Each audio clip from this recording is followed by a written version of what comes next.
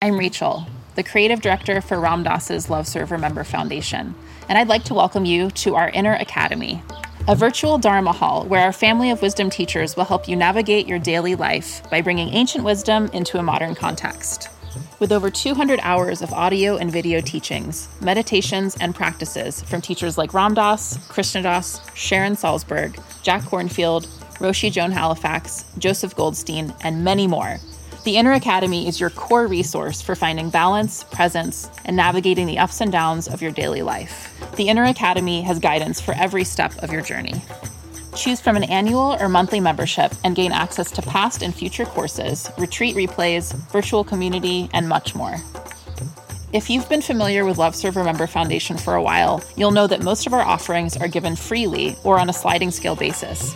So when you subscribe to the Inner Academy, you're paying it forward and bolstering our ability to continue creating accessible offerings for all in the future, as Ram Dass wished for us to do. Be here now and start your journey with Ram Dass's Inner Academy today. For more, visit ramdass.org/Inner Academy.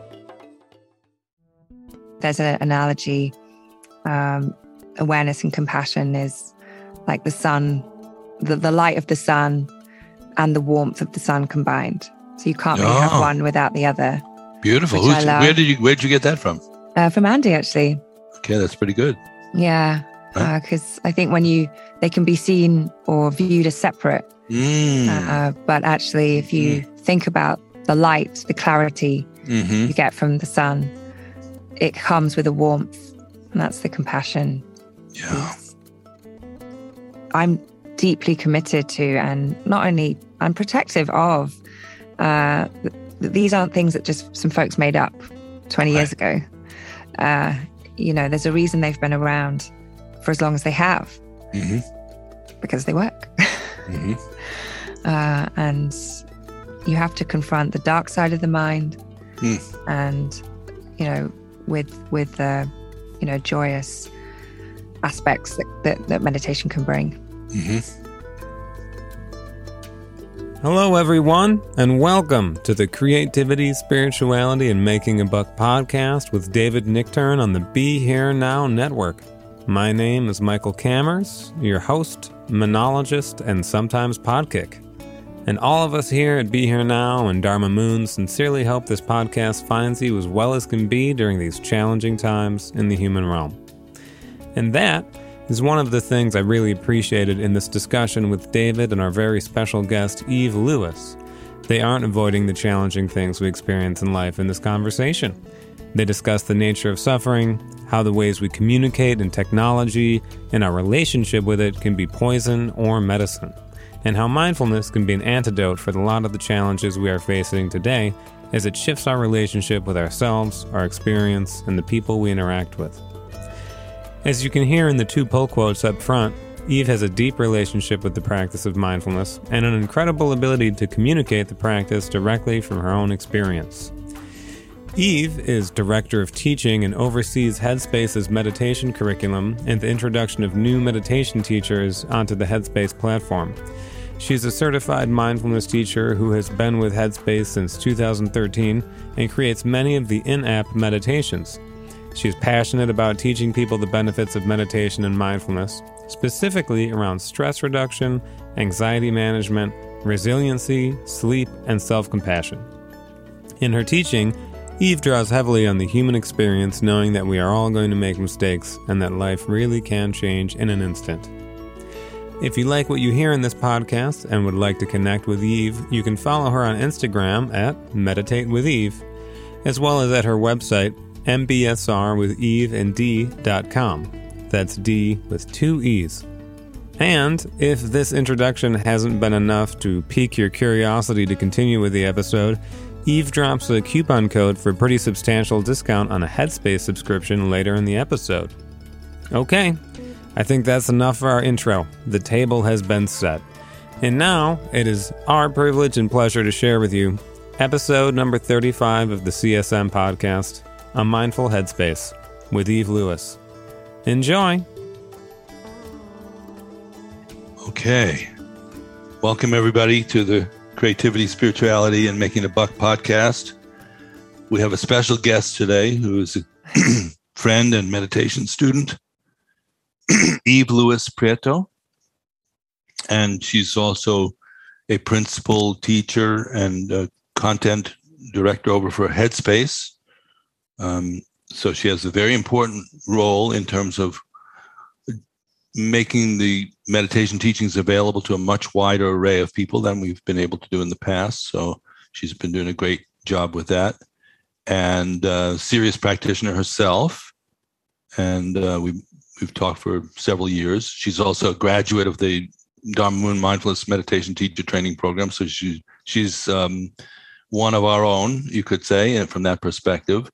And Eve, I just wanted to welcome you. It's this is delightful that we can get to talk this way, and thank you for doing this, and thank you for coming on to the podcast. Delightful is a perfect word I would describe. You've been not only a wonderful friend, but my mentor, guide, teacher over the last 4-5 years, I think. So very grateful to be here. Thank you. And we met in person when people still did such crazy things. We did. We had a teacher training program in Los Angeles, and Eve was a student there. And, it's funny when you know people over time, I can kind of visualize you then and seeing how you've kind of grown and to me, you seem sort of both more grounded and more expansive, since that time. And so there's two things I'd like to talk about. One is your own sort of sense of practice going forward, but also you have a very important role with one of the largest providers of meditation content for the Gen Pop, Headspace. So what's that like? First of all, how did you start working with them? How did that even happen in the first place? Yes, it's a story of a sliding doors moment, really, an auspicious circumstance, if you will. So I got into meditation. I started meditating because of crippling anxiety. And I used to work in advertising many moons ago. And I was really struggling. I had, so this was my late 20s. I had been through a very difficult time in my 20s. There'd been a lot of challenge in my family. My dad had been struggling with an addiction. I'd been in a very toxic relationship, and I hadn't really processed any of that. And it was showing up as very intense anxiety, probably verging on some depression there, but I wasn't really able to identify really what was happening. I just thought that's how I'd been so used to feeling that way. I thought that's just how you felt. Until it got to a point where I was really woken up. I physically woke up with this huge rash all over my neck and my hands, my face. And it was as a result of stress. I wasn't sleeping, I'd lost weight. I was just in a very dark place. And a friend of mine had suggested I try some meditation. And I'll be honest, I was a little skeptical, a bit judgmental, thinking, I don't need that. Really, it was coming from a place of ignorance. I knew very little about it, only from what I perceived these practices to be, religious, spiritual. You wore special robes. And because back then it just wasn't as mainstream as it is now, or accessible. Anyway, I went to an in-person class. I'll never forget that. Eve, what year are we in about? Let me think, 2010. So 12 years ago. Roughly. Yeah, 2010, okay. I think. Okay. My sense of time has warped, but yeah, I think around 2010. I went to this class in East London. It's a London Buddhist Center. It was packed. And I remember thinking, gosh, this is, even though it was at a Buddhist center, it was just everything that I wasn't expecting. It was a great teacher. For the first time, wish I could remember their name, for the first time in, I think, my whole life, I realized I didn't need to feel the way I was feeling all of the time. I grew up as quite an anxious kid, as an anxious child. I think I run anxious, I would say. And from then on, I knew that meditation would be in my life. And shortly after that, maybe I've been meditating for a few months, maybe a year. And Headspace came on the scene as an app, as a digital experience. And a friend said they were in The Guardian, this article about them. I thought, okay, I'll give this a try. And I've been practicing with Andy Puddicombe, who's our founder. And I remember thinking I had this, epiphany one day. I was going to quit advertising because I really didn't enjoy it. It was very thankless work, very stressful. And I was going to train as a Pilates teacher. I was like, I've always wanted to take care of, mind and body. And I felt like I'd found a place for myself, a calling, if you want a better word. So I quit my job. I was going to freelance and do this training. And I was having a conversation with one of my closest friends who was asking how I was doing. She knew I'd been struggling a lot. And I told her my plans and just happened to say, have you been using Headspace? And it's really, but doing meditations really changed my life. I'd love to work for somewhere like Headspace. And turns out she used to live with Rich, who's our other co-founder. Oh, goodness. Oh, Tendril, right? We're always talking about auspicious coincidence. Yes. That would be one, no? Yes. Yeah. And let's just say I never did the Pilates training. Instead, Yeah. I got a job at Headspace in 2013, I think it was. Well, you had the contact in. So I had the contact. She connected you with the... Yes. With Rich or with the management team? With Rich, Uh-huh. yeah. And this was back when there was, under 10 people at the company. And so it took a while to hear back from them. I think they were very, very, they didn't really know what they needed. And so I sent this letter in and didn't hear anything for ages. And then got an email saying, can we meet with you? And I'd already started my Pilates training, actually. So I did start a bit of it. And I was like, yes, of course. And then didn't hear anything again for a while. So it took a bit of time to get my foot in the door, so to speak. But eventually it happened. And it'll be 10 years next year. Well, that's a long time to work for a single company. That's a real relationship. That's a marriage. Yeah.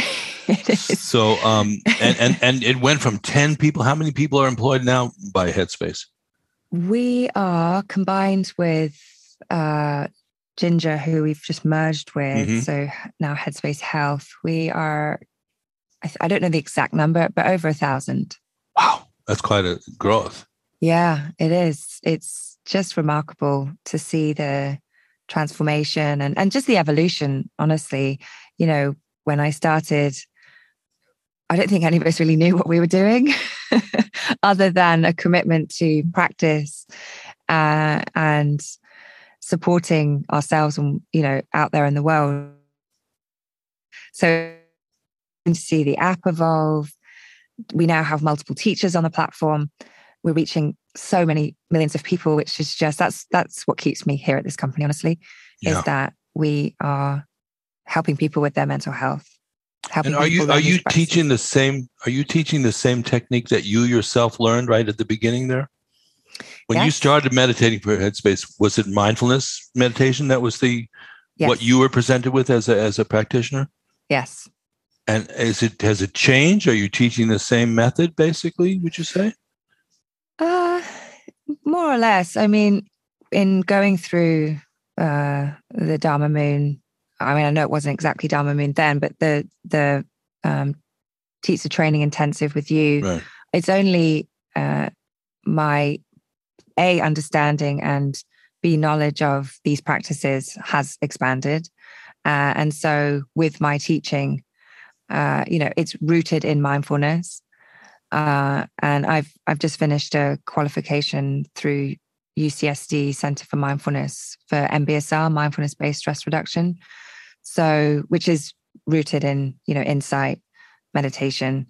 And so, yeah, it's rooted in those first practices that I learned as a practitioner myself.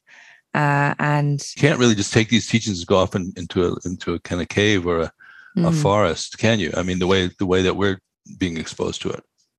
Yeah, I was asked a similar question the other day, and it was something along the lines of, why do you think the need for meditation and mindfulness practices has increased?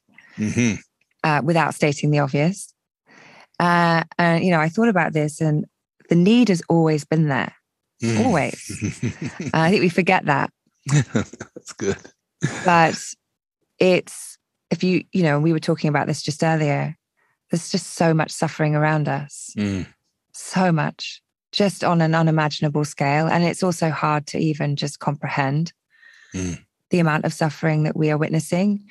And so, I can't remember who I was speaking to. It was, I think it was a journalist, and they were saying, 15, 20 years ago, 25 years ago, you didn't have the same access to news 24/7. So in terms of, we are witnessing trauma and destruction and violence every single day, whereas before we didn't. You would watch the news at a certain time in the day. And, even the evolution of, digital media just means it is instantly accessible. And through video, and this has been a huge increase in the last even just 3-4 years, people are capturing things on their phones, instantly posting. So you're witnessing extreme violence, which is, why increases of PTSD, trauma, there is just so much in the world that is difficult. And it's not that it's not always been there, it's so much more visible. So it's like our eyelids have been peeled back. Yes. We don't have eyelids anymore. Yeah. And in a way, it's creating a lot of trauma for young people, I think, to have this much overwhelming load. And, I think about it because I date back to just right after World War II, I popped into this particular situation, 1948. Date marked. Yeah. And my dad just back from the war. Yeah. And, 75 million people were killed in World War II. 6 million Jews were incinerated in World War II. It's not like we're in some sense, we're in a better situation than for part of the time. I lived through a time when we would, in third grade, we would have a drill, an air raid drill, and in New York City, which is where I grew up, and you'd have to get under your desk. You'd crawl under your desk, and because for a nuclear attack. And even at 8 years old, I thought, this is stupid. You're saying a nuclear weapon's going to drop in New York, and I'm going to be okay because I'm underneath my little desk with those little ink holes, ink wells in them?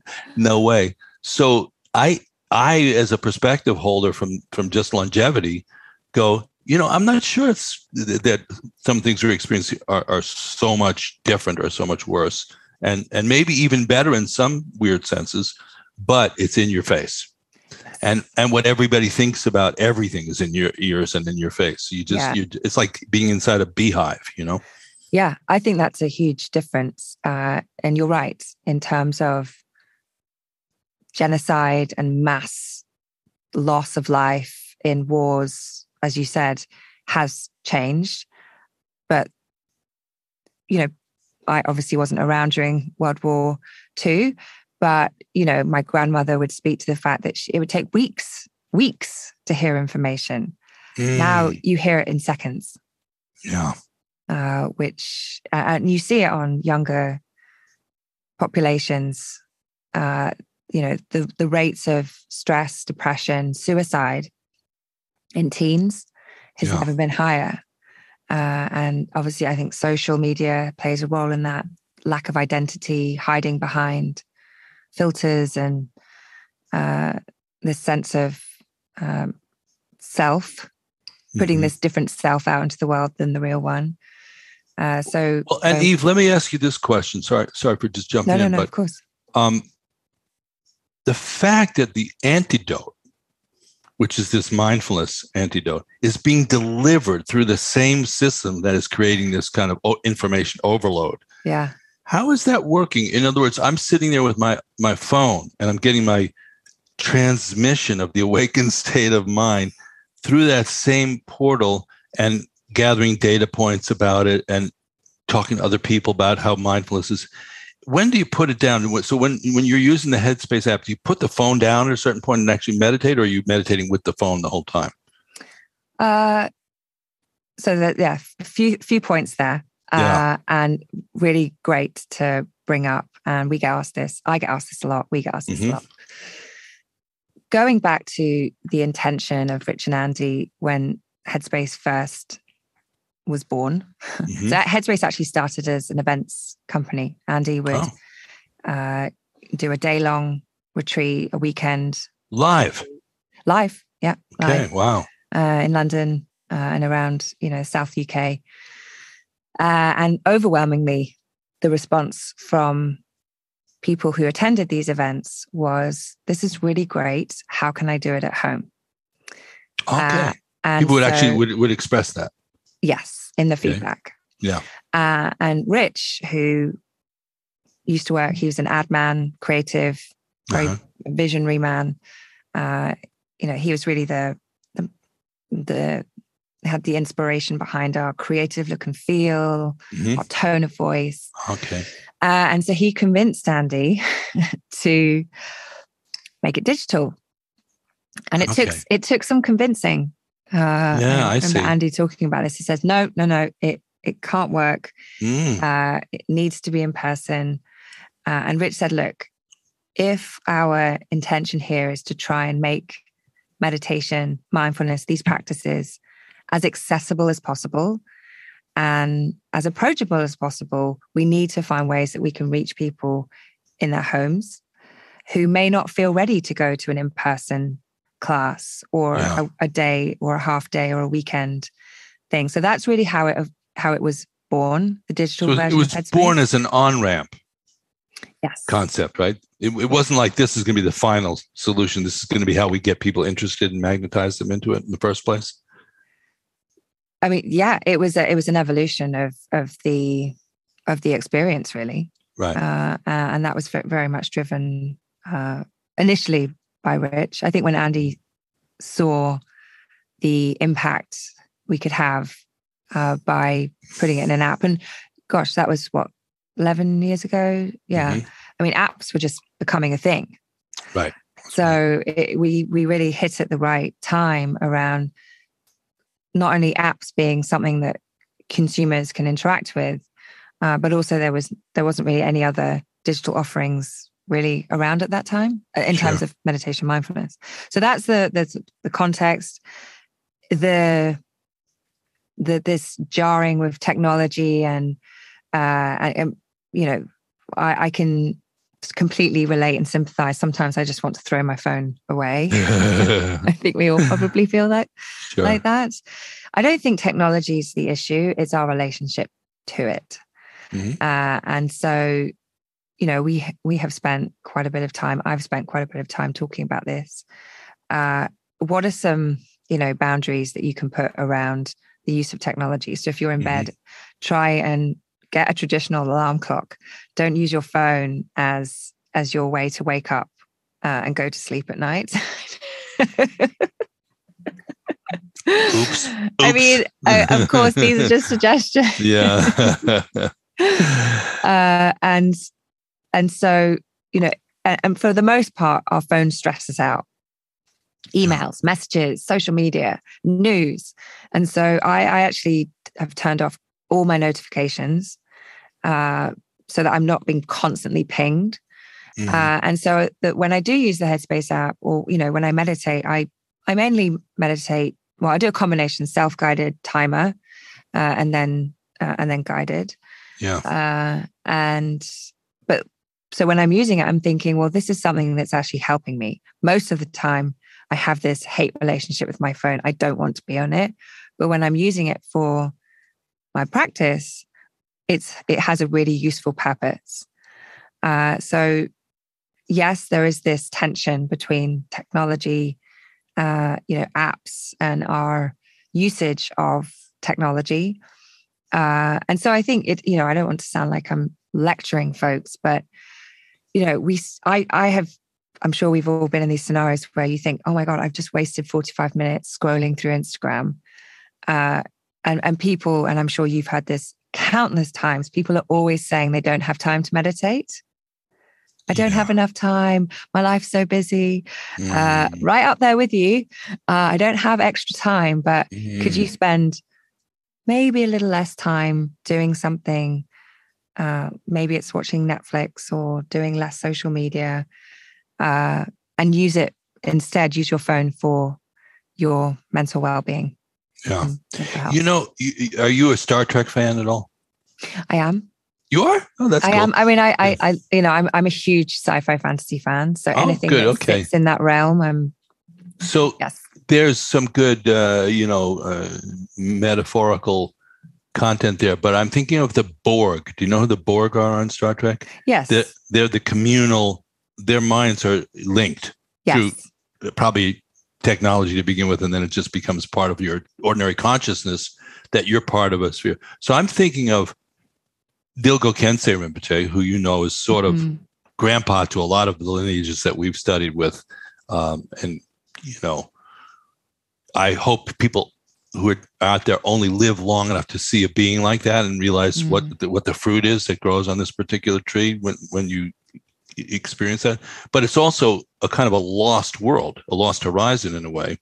He was in a cave by himself for 15 years. And so were a lot of these teachers, up into the point where the contemporary lamas, who are also very well trained in a certain way, are online all the time. Actually, Mingyur Rinpoche's whole portal is online. He's very active online. Yeah. Dzongsa Khyentse Rinpoche is. I actually was the music editor for a film that he did called Vara. So I spent work time with him and creative time, which was fun for me. Mr. Creativity, Spirituality, Making a Buck. I'm there with one of the great lamas of our time and making a movie, but he's got his iPad out the whole time and communicating with people. Sharon Salzberg, I hope I'm not telling you anything about these people that isn't just completely okay and fine. A lot of tweeting and connecting. So I think it's become part of the Borg. We're moving towards this kind of sense where this is part of our consciousness, not just hearing the people like in the neighborhood around us. You hear your neighbors and stuff. Our neighbors are everywhere, and we can hear over the fence, and it's just part of our everyday reality. So I don't know if there's going back. I'm more from the future than I am from the past, which is unusual. I don't have a romantic sense of the past at all. But the future is kind of got to have some kind of acknowledgement of the way we experience consciousness has shifted to a more Borg-like reality. And we just have to make sure it doesn't turn into that negative reality where people can't think for themselves. They can't abide in space or any kind of, sense of human body interactions. We got to protect that, don't you think? Yes, I do. And as you were talking, I think one of the things I've really noticed that has suffered or been impacted is my physical writing with a pen. Wow. At school, used to write letters, all of my exams written. And I was writing out a card for a friend, and I was so appalled at my handwriting. Oh, no kidding. And so it's actually inspired me. I'm going to take, I think, a writing class. Yeah. Because I don't. What about calligraphy? Are you interested in calligraphy at all? Possibly. I think more so for just, story wriing. Yeah. But through, not just on my laptop. Wow. But because, the software, Google Docs and Microsoft and all these things, like they predict what you're going to say. So I was writing a sentence and it basically finished the sentence. And I was like, oh, that's great. And I made a couple of tweaks, but they're starting to think for you. And I think that's I call this age that we're in right now the age of dumb robots, because they're not smarter yet. No. but we're on our way towards, a lot of people could describe this in different ways, but where the autocorrect is going to be like transcend a good editor, artificial intelligence. It'd be interesting to talk to people who are into the, you said Headspace is not a tech company, but in some sense it is. And in some sense, Dharma Moon is even a tech company. There's so much technology going on in our little world day to day. So the question is the tech tuning up to in a way that could be just something we haven't even fathomed yet in terms of how it all comes together, rather than, we got to balance it off. It's I'm a big music person, as you know, and watching tech in the last 35 years, I was involved with some of the transformation to digital technology in the music world. And I worked for this company that made this thing called the Synclavier, which is a digital music synthesizer, the very first of its kind that could reproduce cellos and flutes and, cool. with the original, and I had a major role in that iteration, just again through a kind of accident. But, the founder of that company, Eve, I was the director of Karma Chilling up in Vermont, and he came up there and meditated with us. And he was also an old-timey fiddle player. His name was Sid Alonso. And he would, when I saw what they were developing there, I couldn't believe it, because I said, this is definitely the future of audio industry and the music industry. So I got very involved. He asked me in a serious way 40 years ago, you have to understand this, David, would it be advisable if we could port the music right into your brain and bypass your ears? And it was a serious question from a highly technically adroit individual. We're not quite there yet. They're looking at dreams, they're tapping right into like you can see your dream on video. There's all kinds of tech stuff that's coming. I wonder, as a very successful tech company, there must be people at Headspace thinking about the future of consciousness and the interaction with technological devices. And, really, there must be a higher level of like, what is this going to be like in 20 or 30 years? Is meditation even going to be the same thing? Yeah. Are people talking about this at all, or not really? Yeah, we have within the the engineering team folks who are looking at how, particularly at the moment, how things like AI models can help with more personalized experiences. And wow. Love to be a fly on the wall there. Yeah, it's far too technical for me to understand, but we hear time and time again from folks, because, as you know, everyone comes to meditation for their own reason. It's very personal to them. Of course, there's lots of similarities and causes of why folks seek out things like these practices. But it means that we need to understand more about, what will be helpful to someone, what they're looking for, what will keep them practicing, coming back. And I'd say it's always in our top 5 feedback from members, a more guided, personalized experience. Yeah. And so, we have folks working very, very hard, very, very clever folks working very hard on that.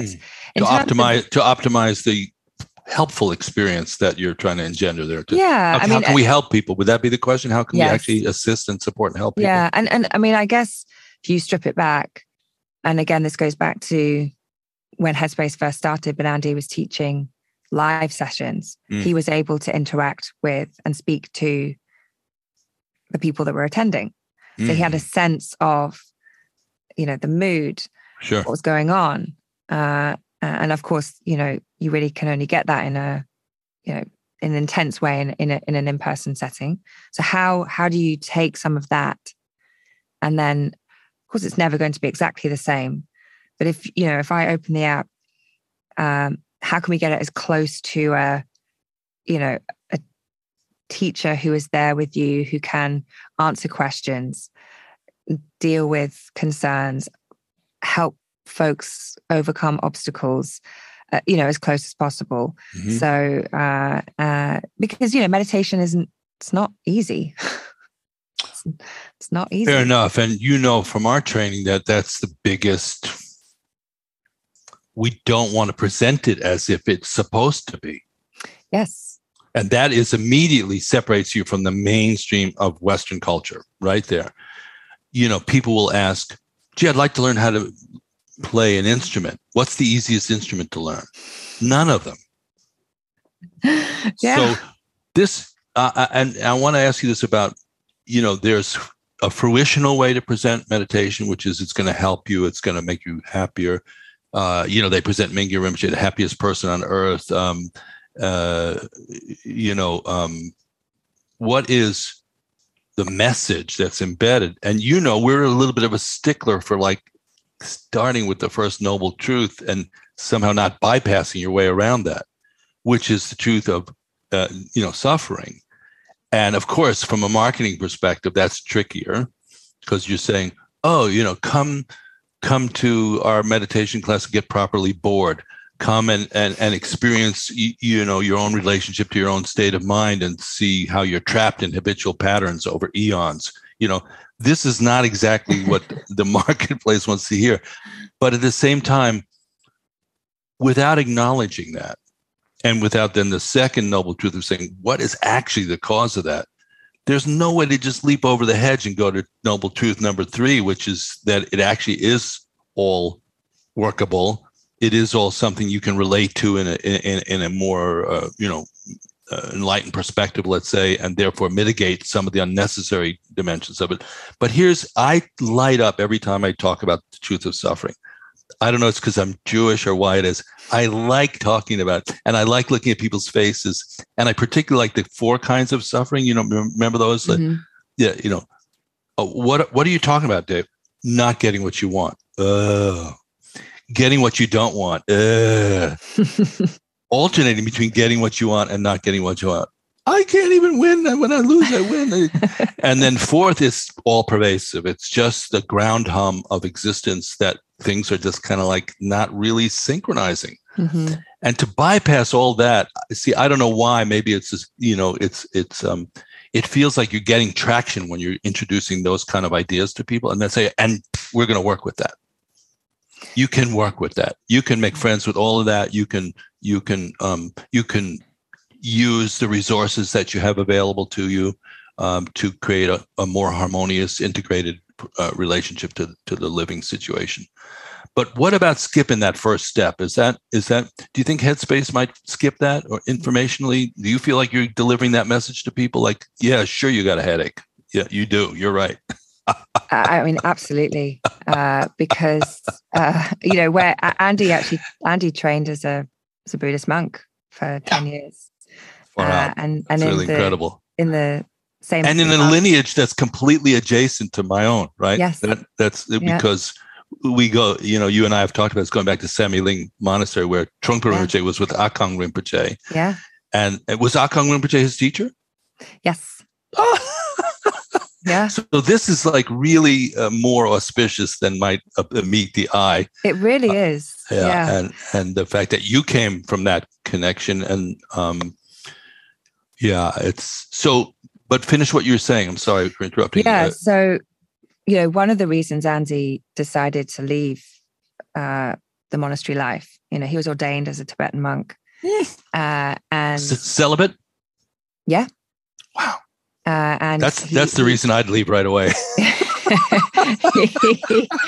he was at a crossroads, and he asked his teacher, I think Akon Rinpoche, and said, should I be doing this? Is this my path for the rest of my living life? Sure. And he was asked to go and do another year's retreat, and then they would talk again. I think that was the year he spent at Samye Ling, actually. Mm-hmm. And was Trungpa Rinpoche still there at that time? No, I think he'd left. He was already. They didn't cross. He was already come to the west. Yes. Okay. Yeah.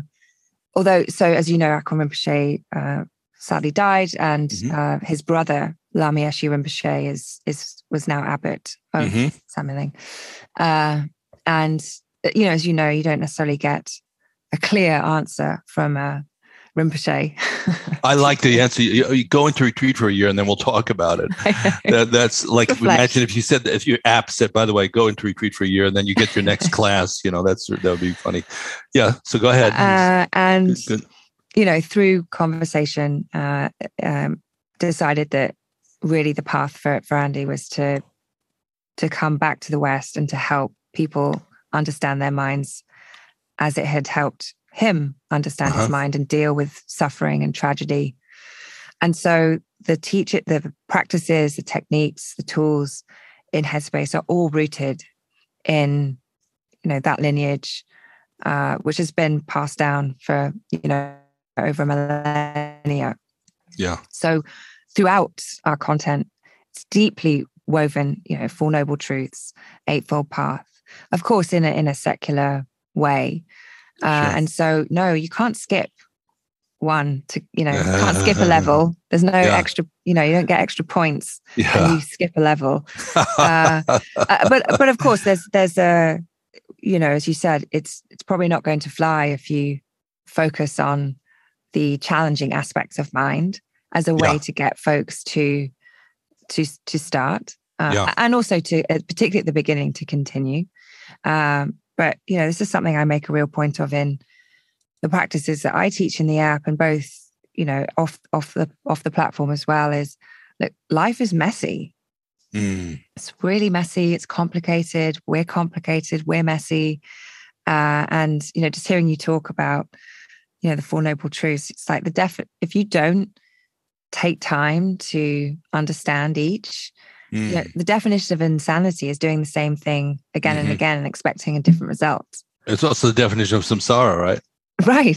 Literally, just go around and around. Exactly. You just go round and round and round expecting that things will change, and they just won't. And so I, of course, there are thousands and thousands of apps out there now, and all offering different interpretations and things of these practices, some more rooted in lineages than others, but it's always, and it's so important to Andy especially, and me now, as I'm doing more, taking more from, not taking over from him, but he's stepping back a little bit, focusing on his family, and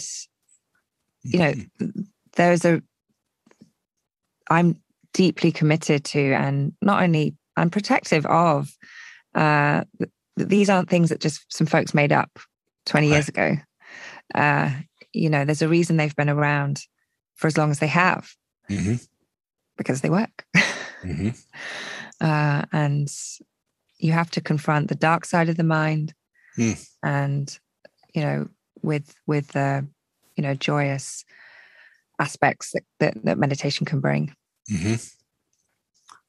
Yeah, it's a funny thing that happens to teachers, which is, I have a particular affection for oracles my whole life. I just love that principle of, like, somebody opens a deck of cards, and like I've had housewives in Westchester open a deck of tarot cards and tell you stuff that like make the hair on the back of your neck stand up.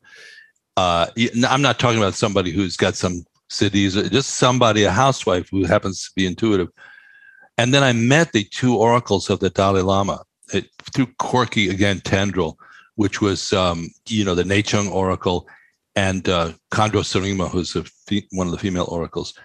And there's something about, and I had this kind of conversation with them, ordinary conversation. And then I've seen them do what they do, which is not ordinary from a conventional point of view, but just the idea that you're a channel in a sense. And, the idea of the radio is not doing anything, actually. The radio just, somebody turns the knob of the radio and then you get cool jazz or bluegrass or whatever you get. So not saying that you're becoming an oracle, although we could work on it if you want, is, you're taking these, there's a lot of communication coming through, you're processing it through your own life, your own experience, and then you're opening your mouth and you're talking to and as you said, I was very moved. You said, I'm talking to a blank screen a lot of the time. You can't even see the people in the Zoom session or whatever. But just let it pour through and trust something about the intelligence of the situation, the compassion in the situation, and the intention. It's interesting. Gelek Rinpoche came once to a yoga studio that I was affiliated with, and he walked around and he was going to leave. And I said, let's ask him for some advice, something, and he didn't leave. He said, check your motivation. That was his whole teaching for starting this whole enterprise, this whole kind of business. What is your motivation and intention? And I think that's good advice. That was very seasoned kind of advice. So what's your motivation? That is such a great point, because this actually comes up a lot in the work we do at Headspace as a way of putting or posing to members, to subscribers, to folks using the platform. Again, why do you want to come back? Why do you want to take care of your mind? Why do you want to take care of yourself? And so for me, my motivation, my intention is, and it's stayed pretty consistent. This thread has stayed quite consistent over the years, is I think about how I was before. Yeah. And the impact my actions, my behavior would have on other people. And in some cases it wasn't good a lot of the time. Okay. And so that's always there with me. If I'm struggling to practice, if I'm just not feeling like it, think, well, your interactions later in the day might be kinder. You might be a little bit more patient. You might be kinder to yourself, more patient with yourself, less judgmental. And so that's the common thread of just why my motivation. And Eve, just hearing what you described just in our brief session, conversation today, you were a wreck.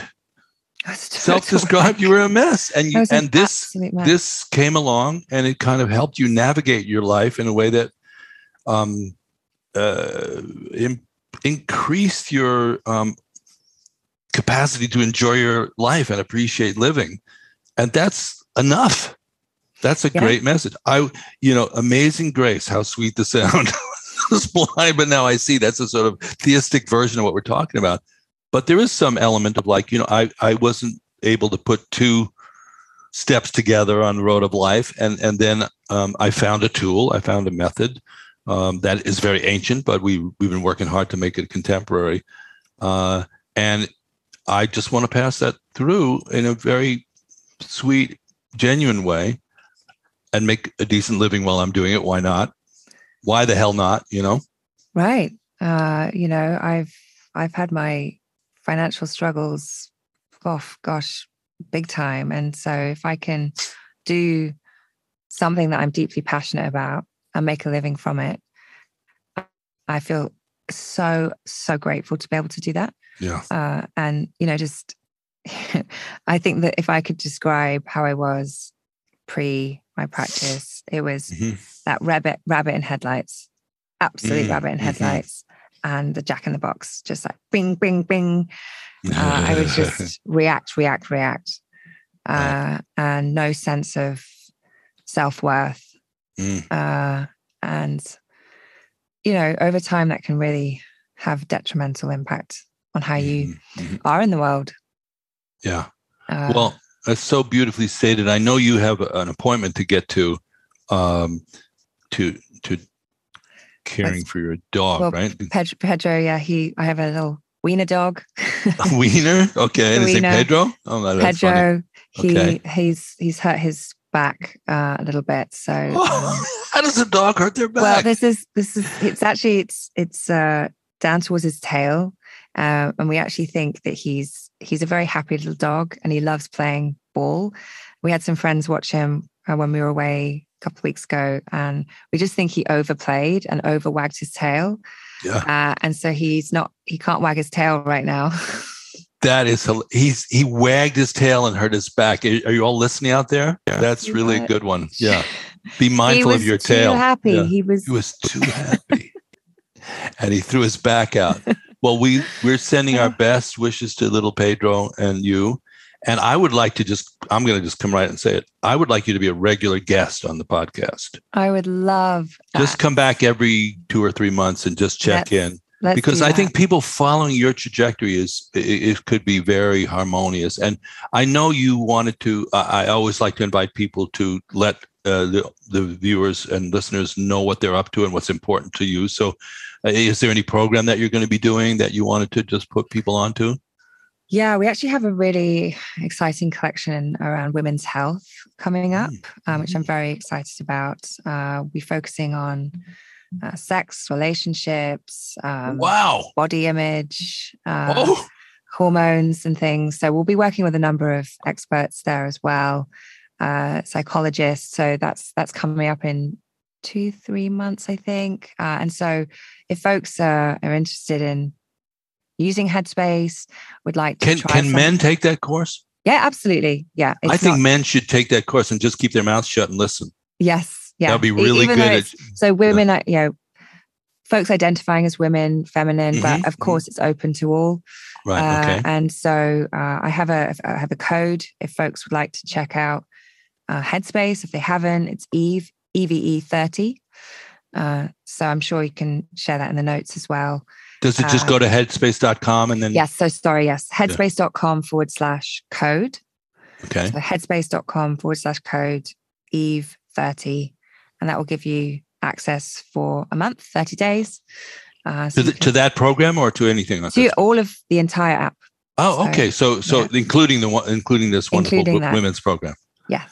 Okay, everybody. Yeah. We will put that in the trailer attached to it. And that's so ambitious and kind of cool sounding because it feels fearless in a way to just sort of talk about life the way it is and not feel like you have to stick to the conventional guidelines of what meditation, what areas it could go into and how it could affect your life. Just developing that kind of openness. So I'm really thrilled that you're doing that. And it's exciting. This was a great conversation for me. I'm really happy to hear what you're up to even. And if it's appropriate to say, I'm really inspired by you.